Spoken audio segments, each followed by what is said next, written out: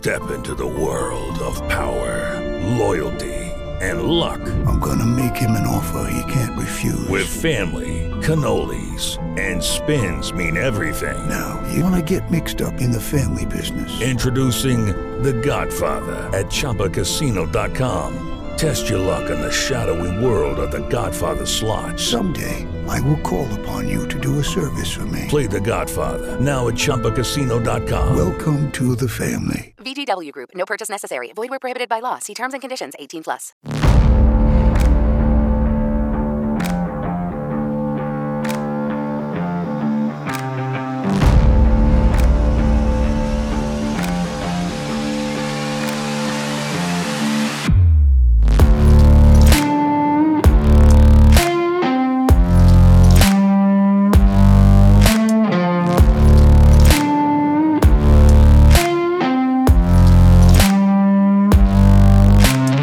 Hi, everyone, and welcome to the Neil Haley Show. And we're working again with my co-host, Juan Aliman of the 80s Hour podcast. Juan, how are you, man? What's going on? I'm doing great. Had a great weekend. So how are you?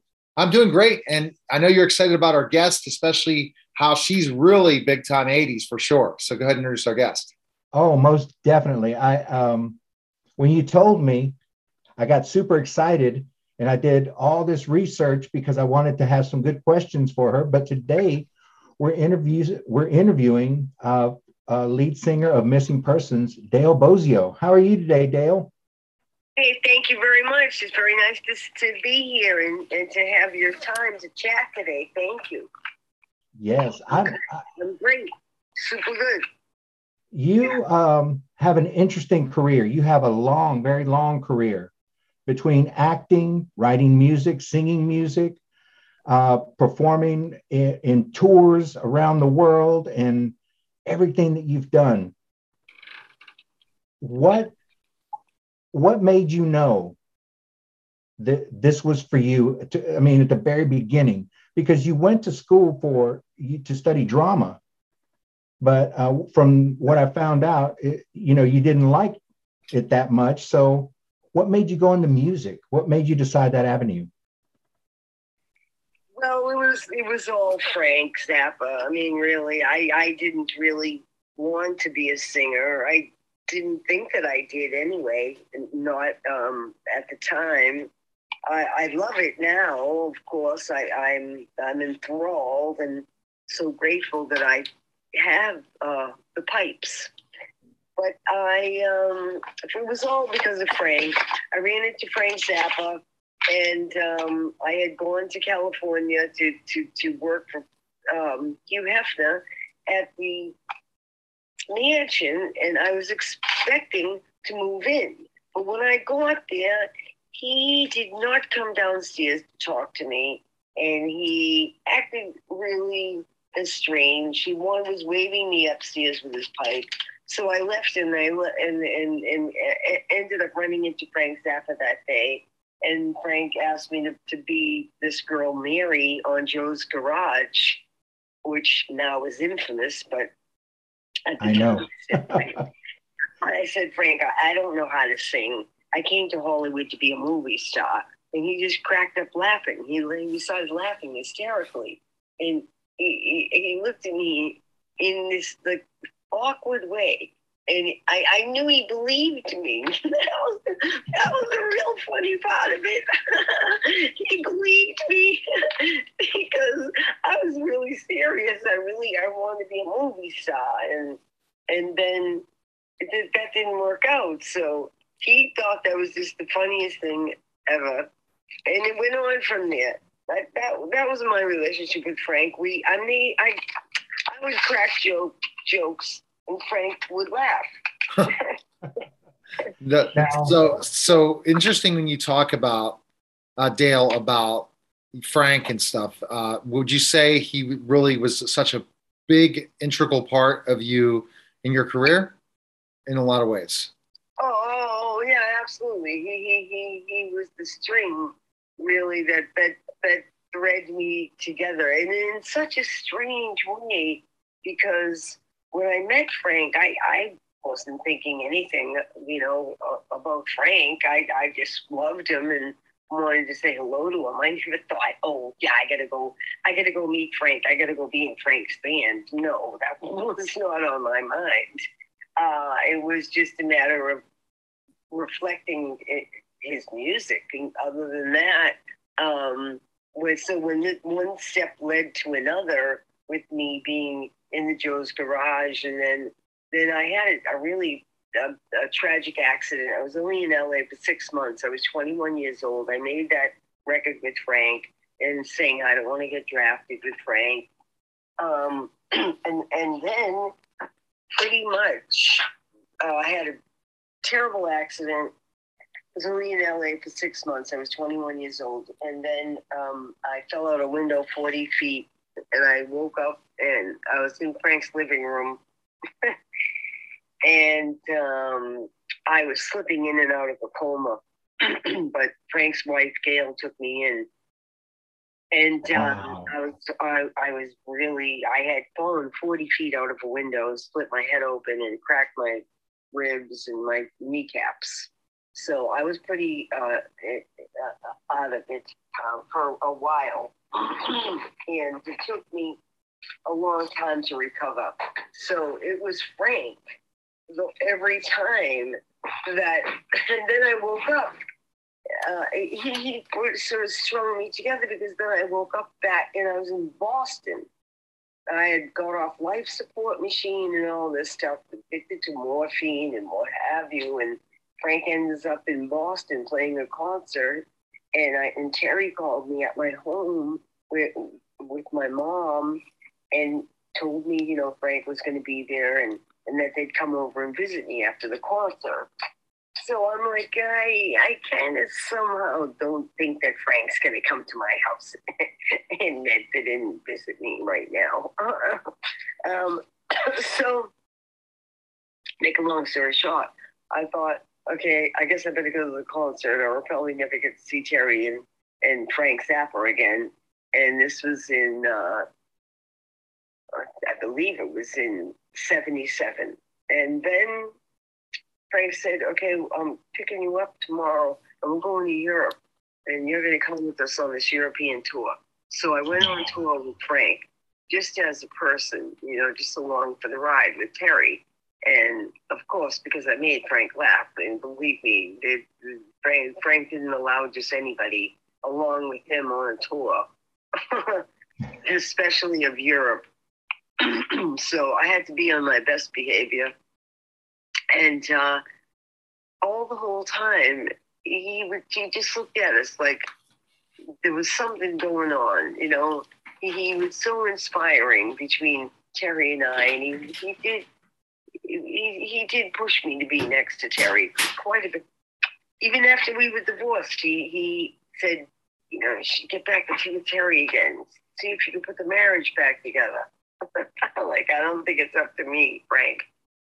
And so we never got back together, but we did end up making Bing Fish together with Frank once again. And I just continued to sing or be professing my voice, because that's where Frank led me, and it stayed with me.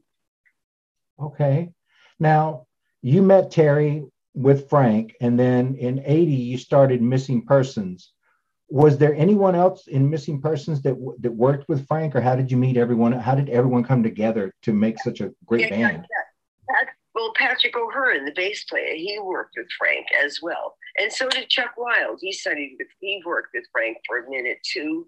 And Terry Bozzio was with Frank. And then Warren Cucurullo was with Frank. And I made records with Frank, but never went on tour with Frank. I never went on stage with Frank. And so Frank turned to us one day and said, you should put a band together, call it the Cute Persons. And me, Terry, and Warren looked at each other and went, I don't know about cute. But so they came home one day and said, okay, we'll be the Missing Persons. We're missing from Frank. And that's what we decided on. And Warren was at the time playing with Frank, and he actually, stopped playing with Frank and started playing with me and Terry. And we didn't have anything. We had nothing. We started from scratch. Wow. So did you think that the Missing Persons, when you formed the band, would be something that was have the success it did? Well, yes, part of me did, because I was reaching for the moon, as I do. I have high hopes. And so, yes, I'm very grateful that it did work out this way.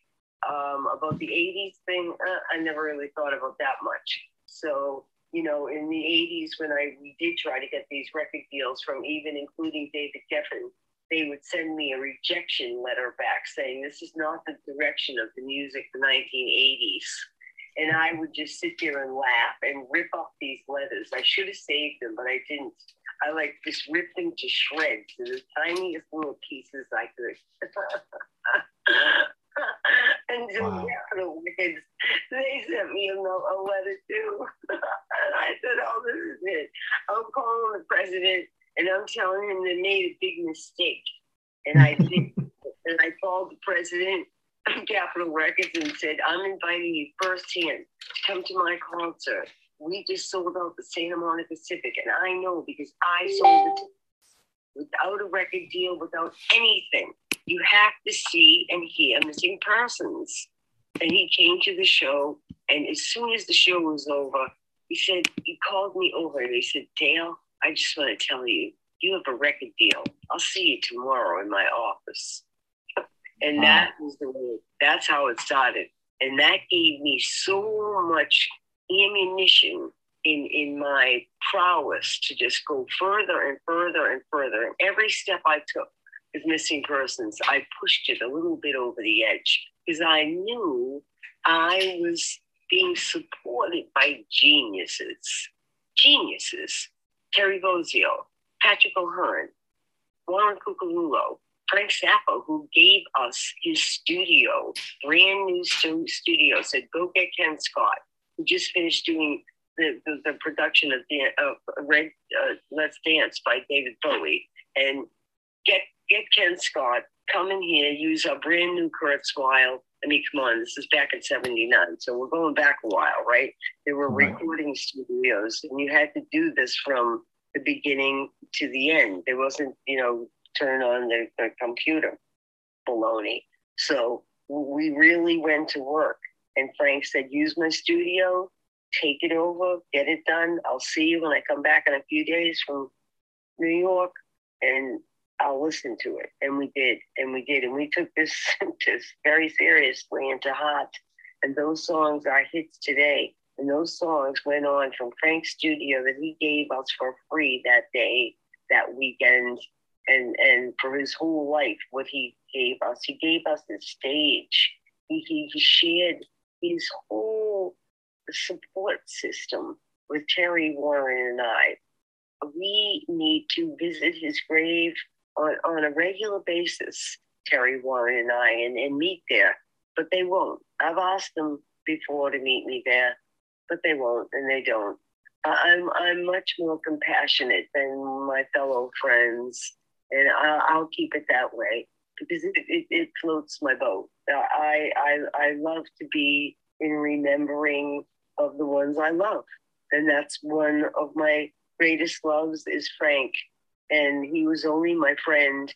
He kissed me on the forehead 3 times in my life. He kissed my son Shane on the forehead when he was 1 year old. He stopped the 27-piece harmonic orchestra to come and kiss him on the forehead and sing him happy birthday that day. It blew my mind. Wow. Frank was only my friend. He was only my friend. That was it. And I know he loved me. I know he loved me as a human being. And he was the only person I know that could uncommittingly love you. Really, really. So I admire his children, and I wish them great wellness and peace of mind, knowing that their father was such an incredible genius. That's a beautiful sentiment right there, Dale. After Missing Persons, because we talked a bit about Missing Persons, but you had a solo album called Riot in English that you did on the Paisley Park album. I mean, on the Paisley Park label. What was it like working with Prince? You know, I didn't work with Prince. That's the thing. Wow. We had a love affair, but we didn't work together. He wrote a song for me. I've never been to Paisley Park. He wrote a song for me called So Strong. It's really beautiful. It's on Riot in English, but I never went to Paisley. He never worked on my records. He didn't sing on my records or play on my records or anything. He gave me his engineer coke and all his guitars and his drums over at the studio, Sunset Sound. And I went in there for a couple of days and made my first song, Simon Simon. And then I continued to record there. And he loved it. He jumped up and down. He made a big giant billboard that said Dale Bozzio for president. And he loved it. He loved it. And he loved me. I know he did. He was a sensitive kind of guy. And so he did have a bit of a attitude or some sort or something. They're very delicate guy. I know the world loves him, and me too. So, and his music is historic. I mean, there's not much you can say bad about him. He's had his loves of life and such, and so. But man is not really measured by his money or women, or are they? I don't know. So how did you first meet Prince? Well, I went to this place called Tramps. It was a club at the Beverly Center in Los Angeles. It was a big, hot new club, dancing place. And my friend Jamie Shoup, who was my manager, and his manager and some other people's managers, as a matter of fact, she was with Cavallo, Ruffalo, and Fagnoli, and they managed Prince. And she said, if you one of these nights go with this club, Tramps, I guarantee you're going to run into Prince. And I said, okay, sure, fine. And I had happened to have a membership there with my friend Philip Ehrlich already. So I had heard that he was frolicking there. And so it was just kind of one of the same old nights, got dressed up, went Saturday night, go to Tramps, like midnight. So I walked into Tramps with all my friends. And there I saw Prince standing over by the side and with two big giant bodyguards. He was by himself. I just straight over to him. I poked him on the nose, and his bodyguards lurched at me, and he said, "It's all right." And he said, "You just poked me on the nose." I said, I did, because I wanted to get your attention. I was going to ask you to dance, but I didn't think you'd answer me. So, do you want to? He just did like a 360 turnaround, like one of his like little steps, and went to where the music was playing, which I knew was the dance floor. And what did they flip on? The little red Corvette, right? Okay. Oh, wow. So all cliche is this. And then immediately he couldn't dance to it. He was like, he couldn't do it. It was someone else's song on before that, like Cameo or something. And he was all ready to get up and just be a regular dancing person. But as soon as they flipped it onto his song, he walked off the stage. He walked off the dance floor. And I followed him, and we sat down, and he said, "Do you want something to drink?" I said, "Yes, please, champagne." Champagne came right over. He leaned over to me, and he said, "Do you have a car?" I said, "I do have a car." He said, "What kind of a car do you have?" I said, "I have a red Corvette." And he said, "Okay, will you take me for a ride?" I said, "Yeah, I'll take you for a ride." He said, "Now?" I said, "Absolutely." So we barely touched the champagne. I had like one sip of champagne. I wasn't drunk or anything, but I was pretty high on cocaine, that's for sure. So we go out and get my car, and he comes around and follows me in this limousine, jumps out of the limousine, and gets in my in the passenger side. And he says, could you drive me really fast now? I looked at him and I said, you talking to me? I will definitely drive you really fast. And I just stepped on it. I was at the corner. I don't know if you know California much, but it was about, I don't know, a couple of miles. I went down the road. I was almost at 120, and he screamed, stop, at the top of his lungs, literally. He got scared. I finally scared him. I wasn't going to stop because I loved the speed at the time. I mean, I would be, I'm the first one to say, what did you want to be when you grew up? A drag racer, a race car driver, so I love cars anyway. I really love cars. Okay, now there is something that I've read about you. And that's how I met him. Okay. Now, there's something I read about you being called the original Lady Gaga or Gwen Stefani or whatever, someone who came after you.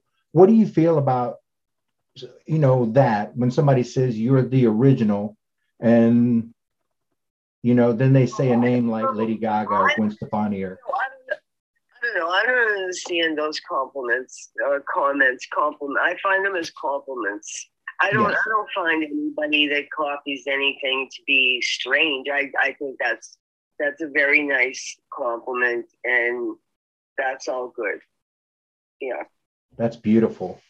Now, you do have coming out now your autobiography, Life is So Strange, Missing Persons, Frank Zappa, Prince, and Beyond. Can you tell us a bit about that? Well, that's a lot of what I just told you is pretty much, and I do have a lot of poems here in the book. I dedicate them to a couple of people. One is to Warren and one is to Frank Zappa, and they're really endearing to me. And I have a chapter in there that says all about my loves and lost, loved and lost, as they would say. And I had a lot of very nice dates and friends and loves on the way. I was in love with Jackie Jackson for quite a long time, and some crazy stuff happened with his family that I really had to separate myself from him. So I write a little bit about that. And then I write about, well, of course, Prince, my relationship with him. I write about that too. I have quite a bit about Prince because I felt his spirit in a real different way. And I think that needs to be respected as well as all the women that spend time with him and his musicians. It's just, you have to respect that loyalty because it takes a lot of patience. And when you work for someone else in the music business, it's not your own thing. You got to do it their way. And that's not very natural to you in general.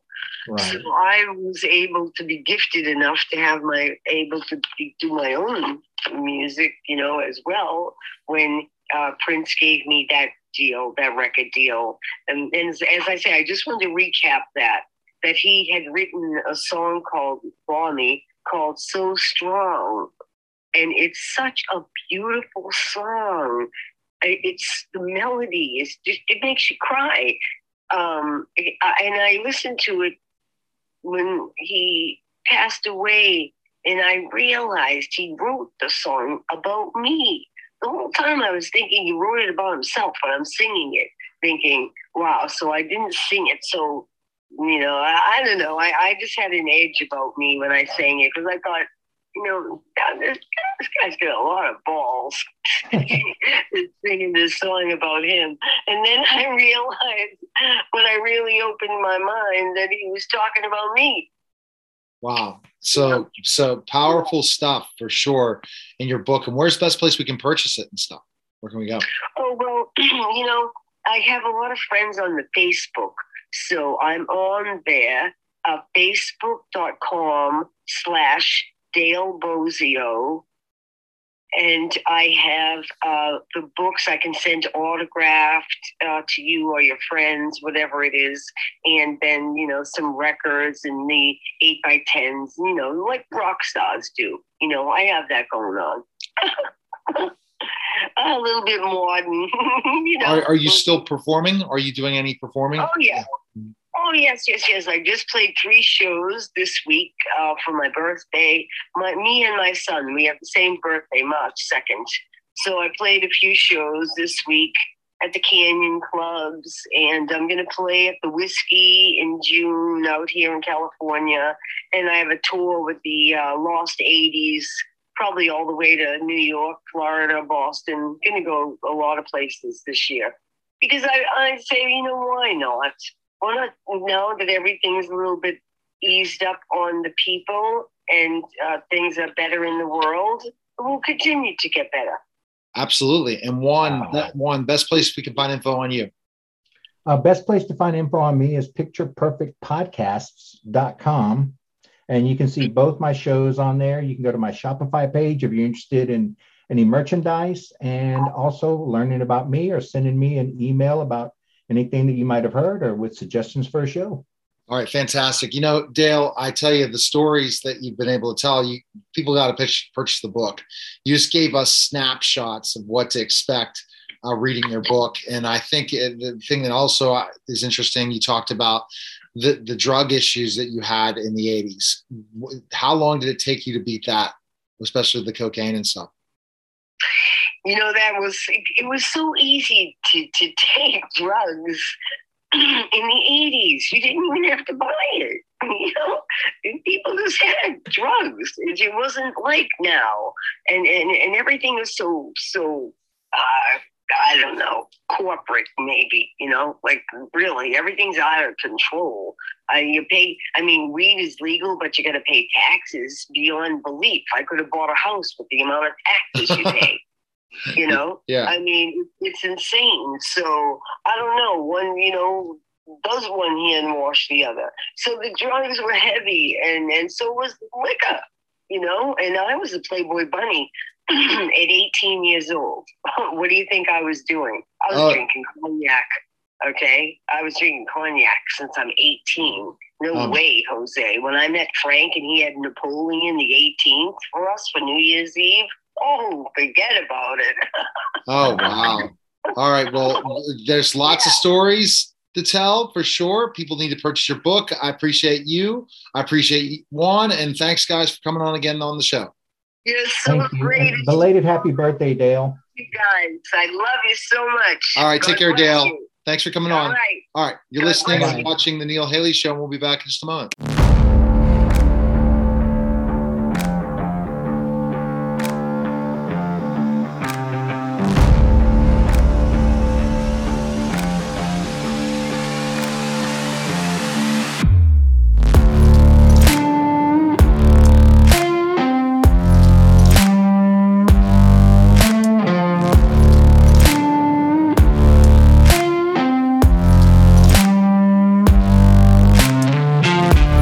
We're back here to the Neil Haley Show, and anytime I see a cause like this, I want to kind of get it out there everywhere to my audience. Again, my national syndicated show, so I'm excited to welcome the program. Renae Baker, we're going to talk about Broadway Carolers. Renae, thanks for stopping by. How are you? Oh, it's great to be with you. I'm doing fantastic. How are you doing? I'm doing great. It's always great. Again, I believe it's February. Just time flies. Let's get to spring so quickly. And the first month of 2022 is out the window, and hopefully we start seeing things. So my experience talking about Broadway is I've interviewed Broadway stars that have figured out other ways during the pandemic to do their craft. And I've had some really interesting people on the show regarding that. facts. So I think it's a challenge. And so I want to find out how you came up with the name Broadway Carolers, but it's a challenge for Broadway for the last couple years to really be able to do things because of COVID, right? Absolutely. Broadway is suffering. And my carolers, where there's about 25 to 30 of us every year, they're all Broadway trained people that at different levels. Some of them I've been on Broadway multiple times, and everything just hobbled us at the knees when COVID hit us, and we all thought that it would open back up when it came to be that first Christmas caroling season of 2020. And of course, it was very, very different. And we were doing what I called I'll be Zoom for Christmas. And Zoom Golly Golly for the Hanukkah celebrators. And so we did Zoom. We really did, where we could interact, but we had to have 4 of us in a bubble in the room with them. And, we were all trying to find different things to do. And a lot of people had to take survival jobs like we did when we first got to New York City, not so much waitressing, but things that you can do remotely and safely, So, and that's tough once COVID hit. So you're a performer, explain what your life was COVID, and I know now still COVID, especially in New York now. So it's not ended. In some parts of the country it has, even though there's tons of cases. But New York, again, you're back restricted in certain ways and stuff like that. How's your life? How did you try to figure out things out when it happened? Right. Well, I hadn't been actually auditioning and being in shows for a long time. I was doing more. I coach people. I especially specialize in coaching kids. Okay. So I was coaching people for their auditions that landed them on Broadway and television and film and voiceovers and things like that. And so I could do that remotely. I was doing that remotely even before the pandemic. But once COVID knocked everything out, there was nothing to audition for. And so I just thought, well, this is a good time to start working on just the deeper acting skills. And so I promoted that, but I had to basically just cut my prices in half and try to let people just take advantage of that, which, I did have some people who were able to do that, but there were other people suffering too, and they didn't have the money to even do that. And so actually one of the things that I started doing, because I had all these carolers, like I said, every year there's about 25 to 30 of us. They're all poor, starving actors for the most part, even if they've been on Broadway, there's nothing secure about this. No, never. So never in the entertainment business, anything secure. Yeah. Right. That's the one thing you can count on. But so I started just having something that I called In the Zoom Where It Happens. And I know now that's used in other places, but at the time people thought I was so clever. Anyway, so I would just invite people, like you. If I'd known you, I would have invited you. Just interesting people in the industry that could just kind of shine a light on something that they did. We had, agents and managers and filmmakers and people like that. So each one of the carolers, and I also had other ones for my coaching students, and they could ask a question of this interesting person and then get in front of them, but also hear something really interesting. So we did that for a little while, through the worst of it. And that really was a neat thing to kind of get us through that. But, I was looking into all sorts of survival jobs. I looked at Amazon because you just go into this freak out, like, oh my gosh, what do I do? What can I do? And, I had been driving Lyft for 5 weeks before. Oh my gosh. Oh yeah. Yeah, no, I love to drive and I love people. I could tell. So, okay. So you were doing it more of, hey, I can make some extra money and I also can network, and who knows, you're going to meet in a Lyft drive. Well, it's funny that you say that because I've met some really interesting people, but, I'll tell you, I just thought, because my work is really uneven. You've got Christmas and you've got people's auditions, and, I write human interest articles for a newsletter, but it's all very uneven. And like you say, nothing's guaranteed. And so my daughter, very, very cool, upcoming singer-songwriter and even director. Her name is Rosie, Rozie Baker. And I drove her out to Los Angeles from New Jersey. Oh my. Okay. And so, but she had this, have you heard of So Far Sounds concerts? She had arranged a concert tour just sort of up and down and all the way west. And so it took us about 2 weeks to get out there via her concert tour. And then I just thought, I got to get home and start working, So this was January of 2020. Oh my. Yeah, right. So I drove back in 3 days. So my last day, I woke up in Missouri at 5 a.m. There was a big snowstorm coming. I drove 16 hours and went to bed that night in New Jersey in my own bedroom. And I thought, you know what? I really am a good driver. I really love people. So I should just look into this. So I started Lyft driving. And long story short, on my last day of Lyft driving, I drove this fantastic doctor, an emergency room doctor. And I was like, oh my gosh, first of all, thank you for your service on the front lines of this, because this was March 26th. Oh my. And it was early in the morning. I picked him up. He taught me so many things about COVID and things that I thought this could save my life. And in fact, a few days later, I do believe it saved my life.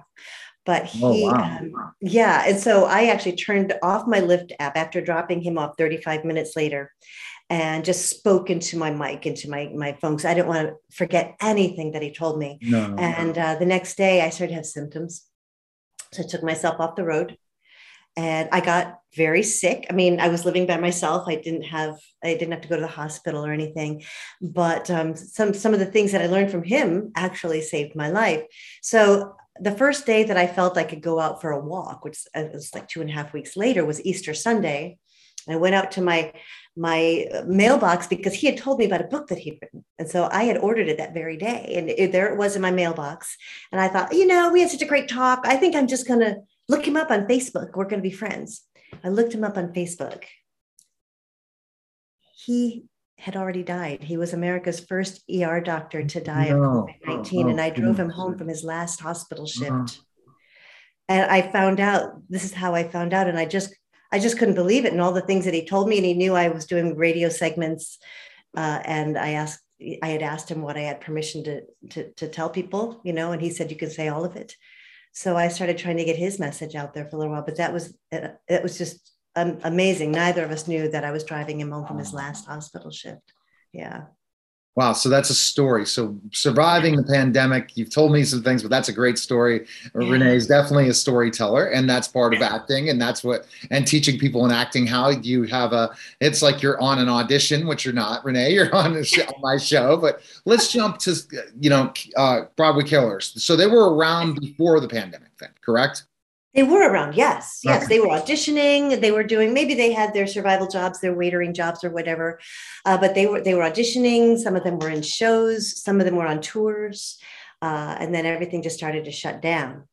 And so, like I said, we did this in the Zoom Where It Happens thing. And then it got to be, we thought Christmas was going to happen. We thought that there would be caroling jobs. Everything would be back to normal by then. Of course, we know now that it wasn't.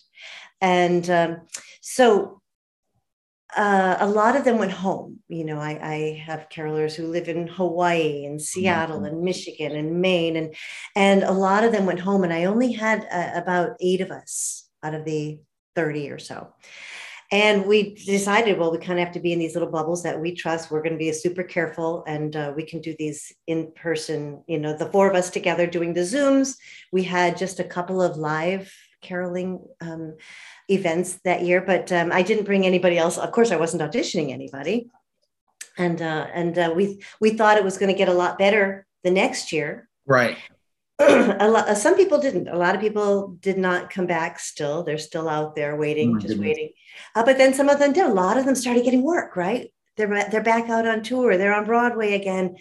And people are getting vaccinated, and so people are telling me, Christmas is going to be huge this year. People are so pent up that they didn't get to celebrate Christmas with their people last year. So actually, I didn't have auditions because I still thought, I don't know, and I feel very beholden to get these people work after they've done the rehearsal, and put that time aside.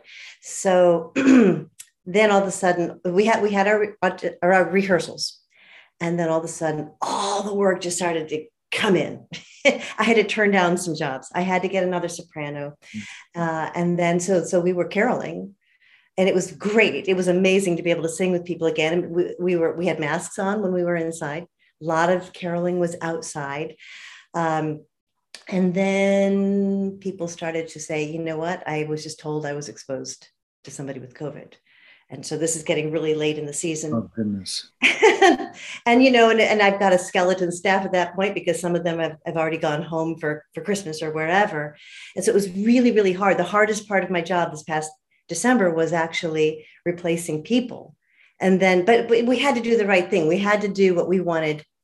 We would have wanted the people around us to do to be safe for everybody. And then toward the very end, close to Christmas, that's when the gigs started to get canceled because the cook or the staff at the club had gotten COVID. You know, so one of the last ones I went to, I was an hour on my way up to Connecticut when I got the call.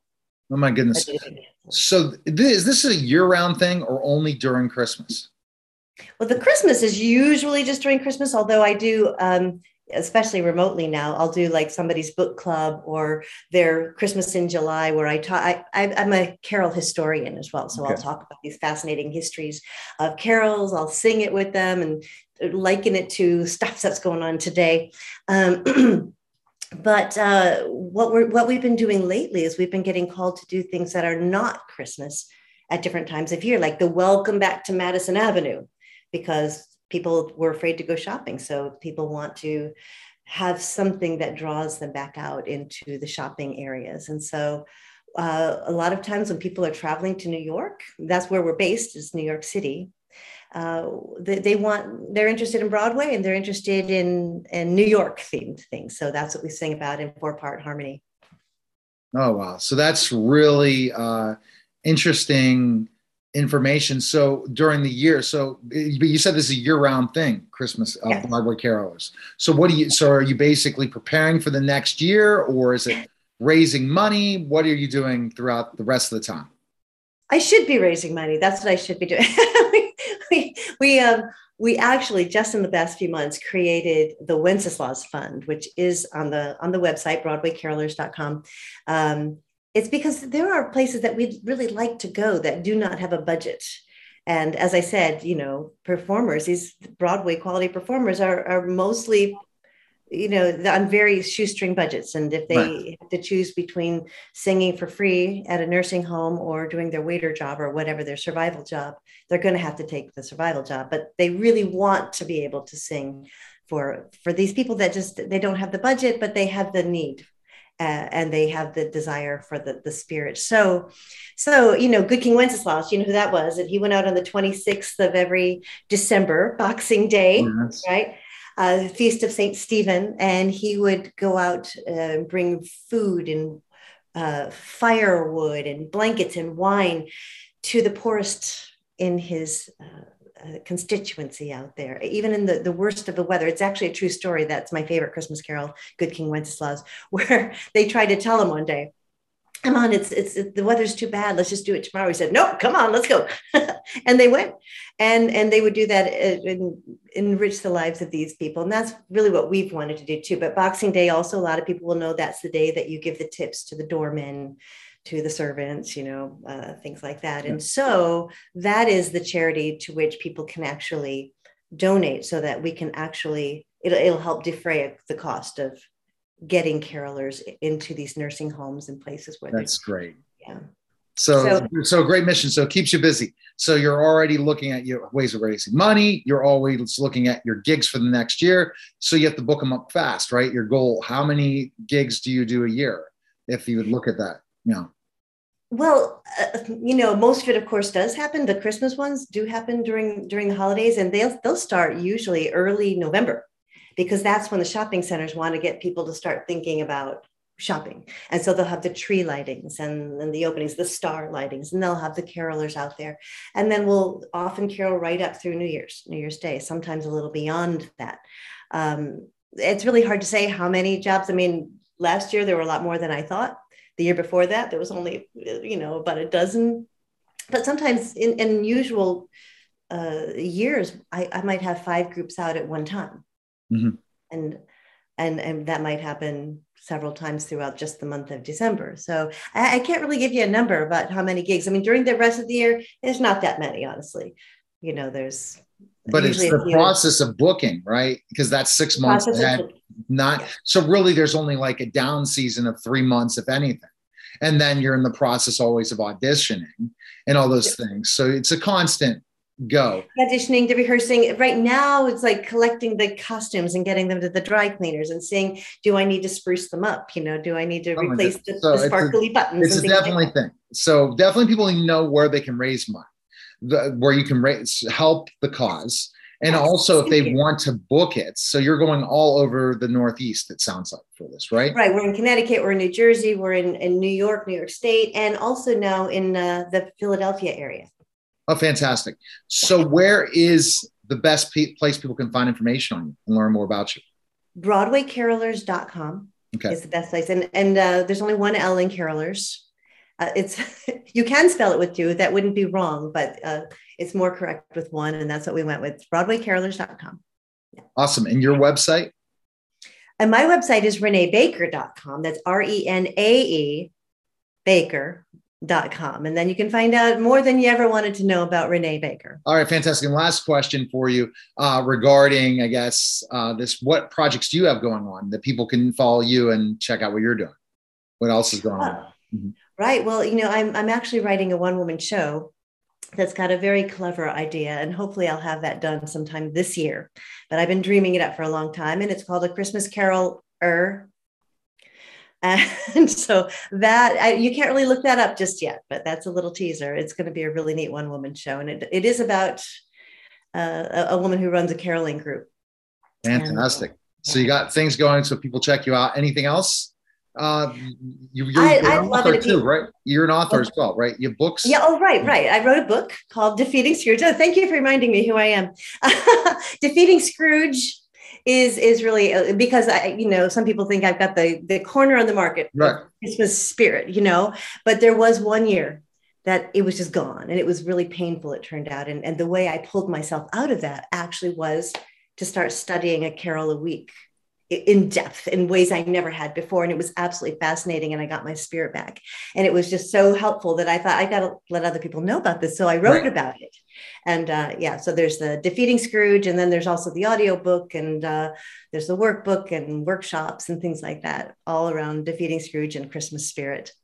All right. Well, we appreciate you coming on. I really enjoyed that. This is a great time. And I think that one of the ideas I'll offer is Christmas in July. You could get a lot more gigs in July. So think about it, not just the remote. You never know. So, because Christmas lives in year long, and who knows? Once this pandemic finally lifts and everyone's tired of COVID, then it'll be time for a big, really even growth even further for what you're doing. And people definitely need to raise money as well for this tremendous cause for people who can't afford it, because again, there's so many people that need this Christmas cheer. So we appreciate you coming by.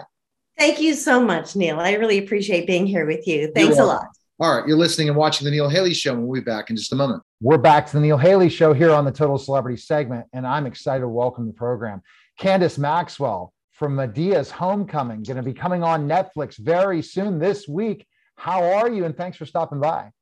I am great. Thank you for having me, Neil. It's so nice to meet you. It's nice to meet you as well. So let's talk about really quickly when you got this opportunity, how amazing when you got the opportunity to audition for this.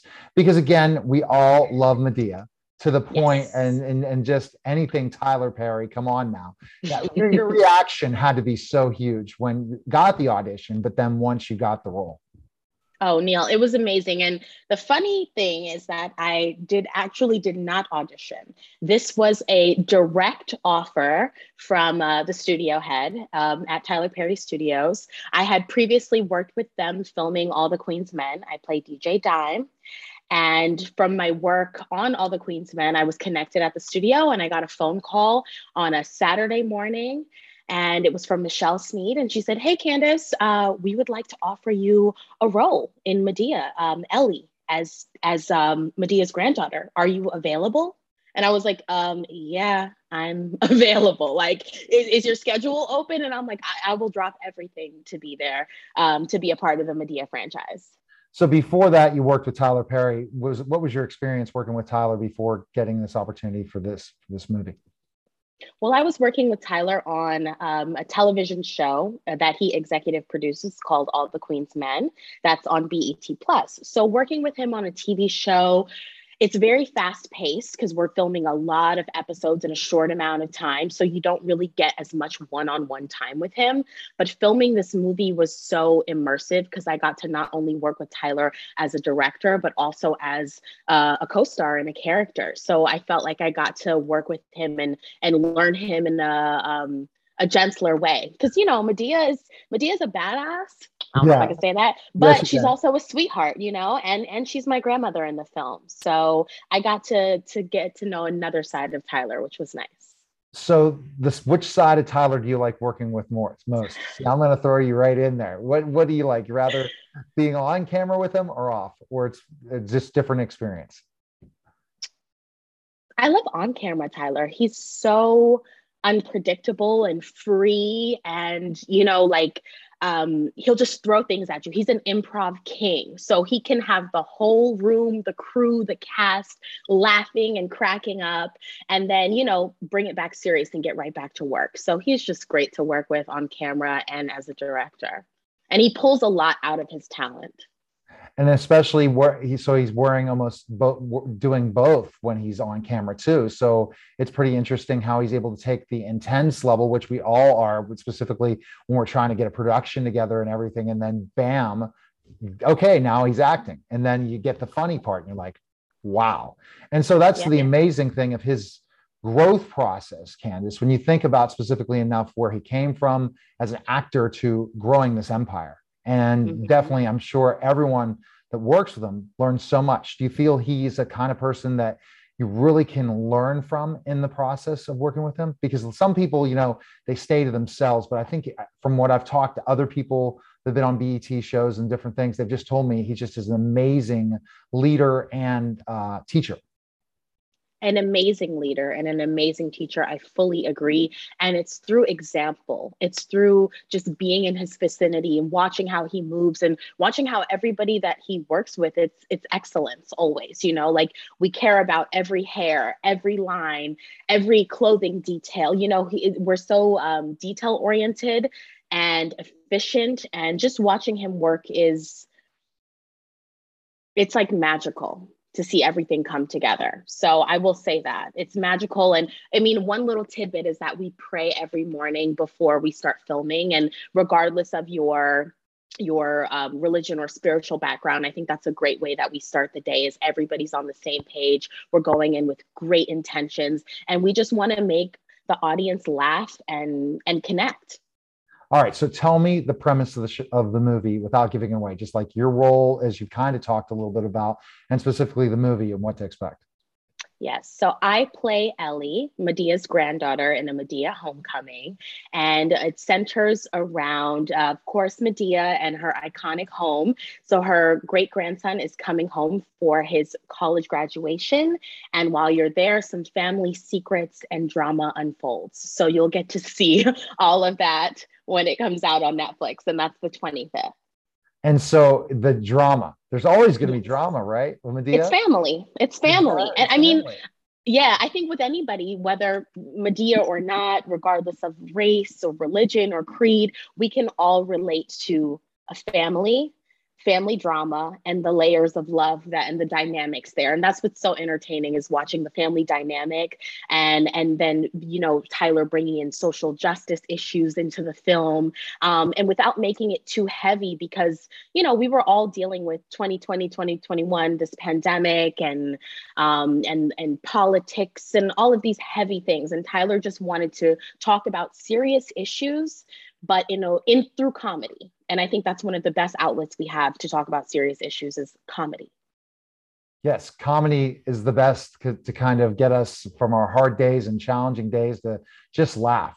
And that's what I love about comedy, is just laughing. Now, is this your first experience in a comedy, or where you're in more comedy, or is this something we're going to see more of you?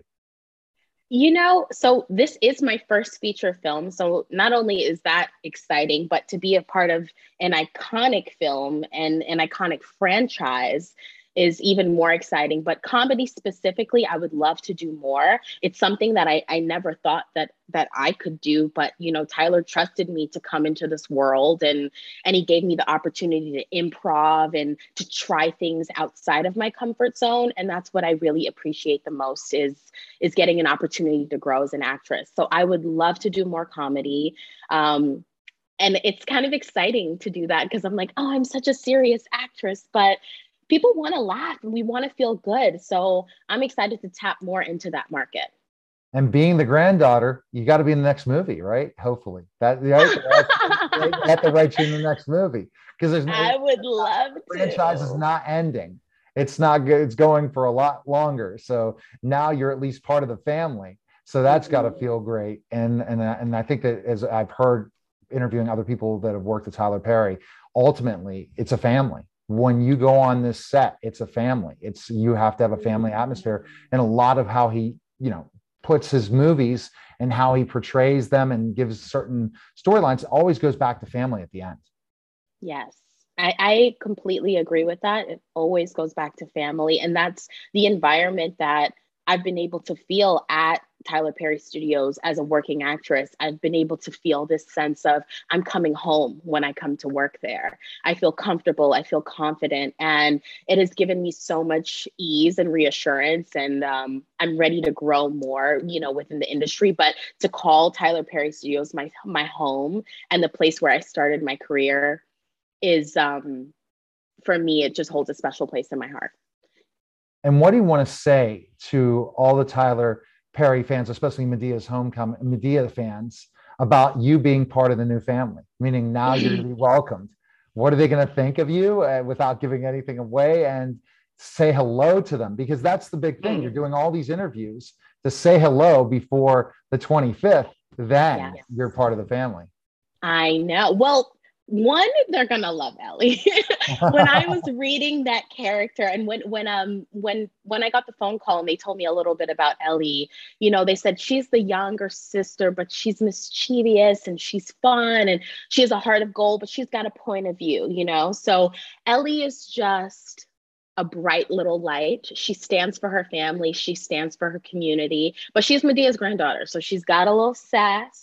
She's got a little attitude, and she's not afraid to say what she needs to say when it's time. All right. That's a great way to introduce. And where can people follow you and stuff?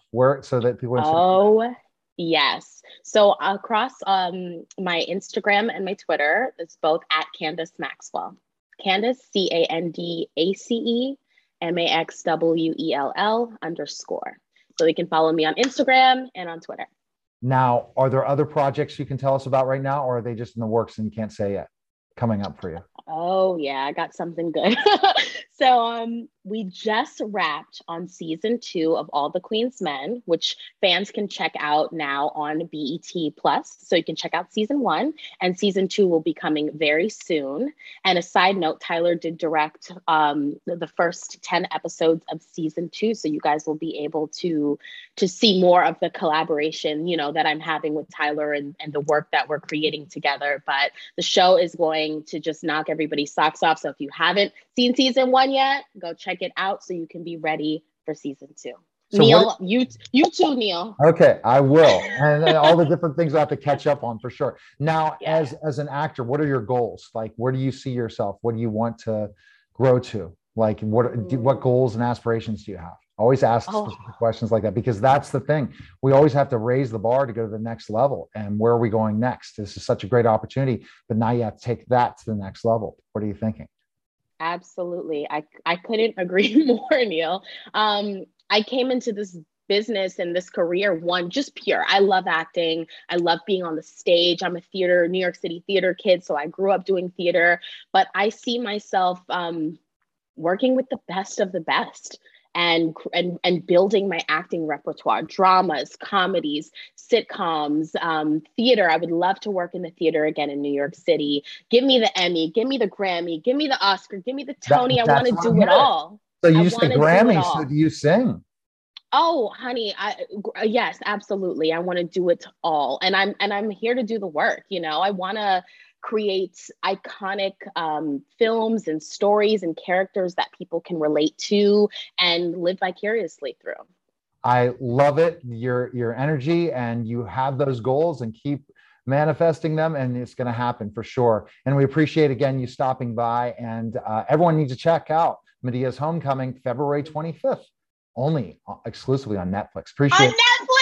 Netflix, that gets you excited, right? Netflix. Now that's the house. Everyone is going to watch this. I'm sure you're telling everyone, and then wait to where you're going to get recognized even more. Once you get into something like Netflix, be ready.